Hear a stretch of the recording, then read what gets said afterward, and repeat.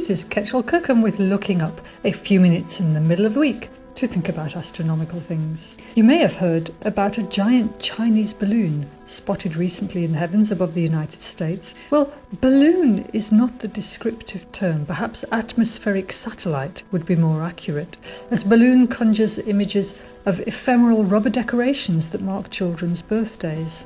Operating at an altitude of 60 to 90,000 feet above the surface of Earth, which is an altitude just above that of commercial airliners, they possess solar arrays that can support kilowatts of power to fuel onboard communications or reconnaissance payloads. They can be navigated autonomously, that is, without a nearby ground station, using artificial intelligence to keep them in a fixed position over certain spots. So these are sophisticated devices.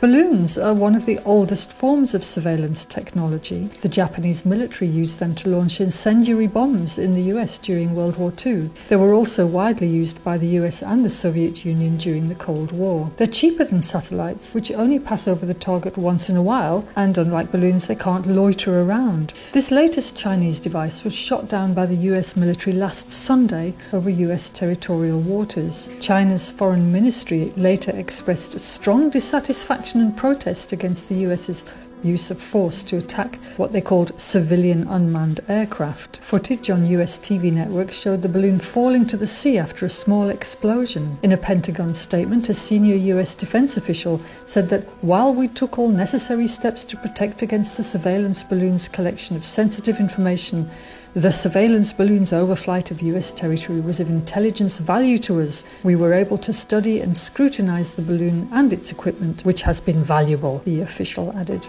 US President Joe Biden has been under pressure to shoot it down since defense officials first announced they were tracking it on Thursday. The Chinese Foreign Ministry said that the Chinese side has repeatedly informed the US side, after verification, that the airship is for civilian use and entered the US due to force majeure. In other words, it was completely an accident. And indeed, modelling of wind current suggests this could be true. But anyone who has read a spy novel or watched a few films knows that things can get complicated. Or not. They can just be a complete mess-up, as in the Coen brothers film Burn After Reading, where people read far too much into what was just a load of human misjudgments. Anyway, the discovery of the balloon set off a diplomatic crisis, with US Secretary of State Antony Blinken immediately calling off this weekend's trip to China over this irresponsible act. I mention this because most people aren't aware that there are many different types of airborne craft apart from airplanes and satellites, which can be used to monitor planet Earth for civilian or military use. We now all know about drones, which have limited though growing range in both time and space, but there are also many types of aerial machines, some of which are tethered and some, like this Chinese balloon, which may use artificial intelligence to remain in place above a target of interest.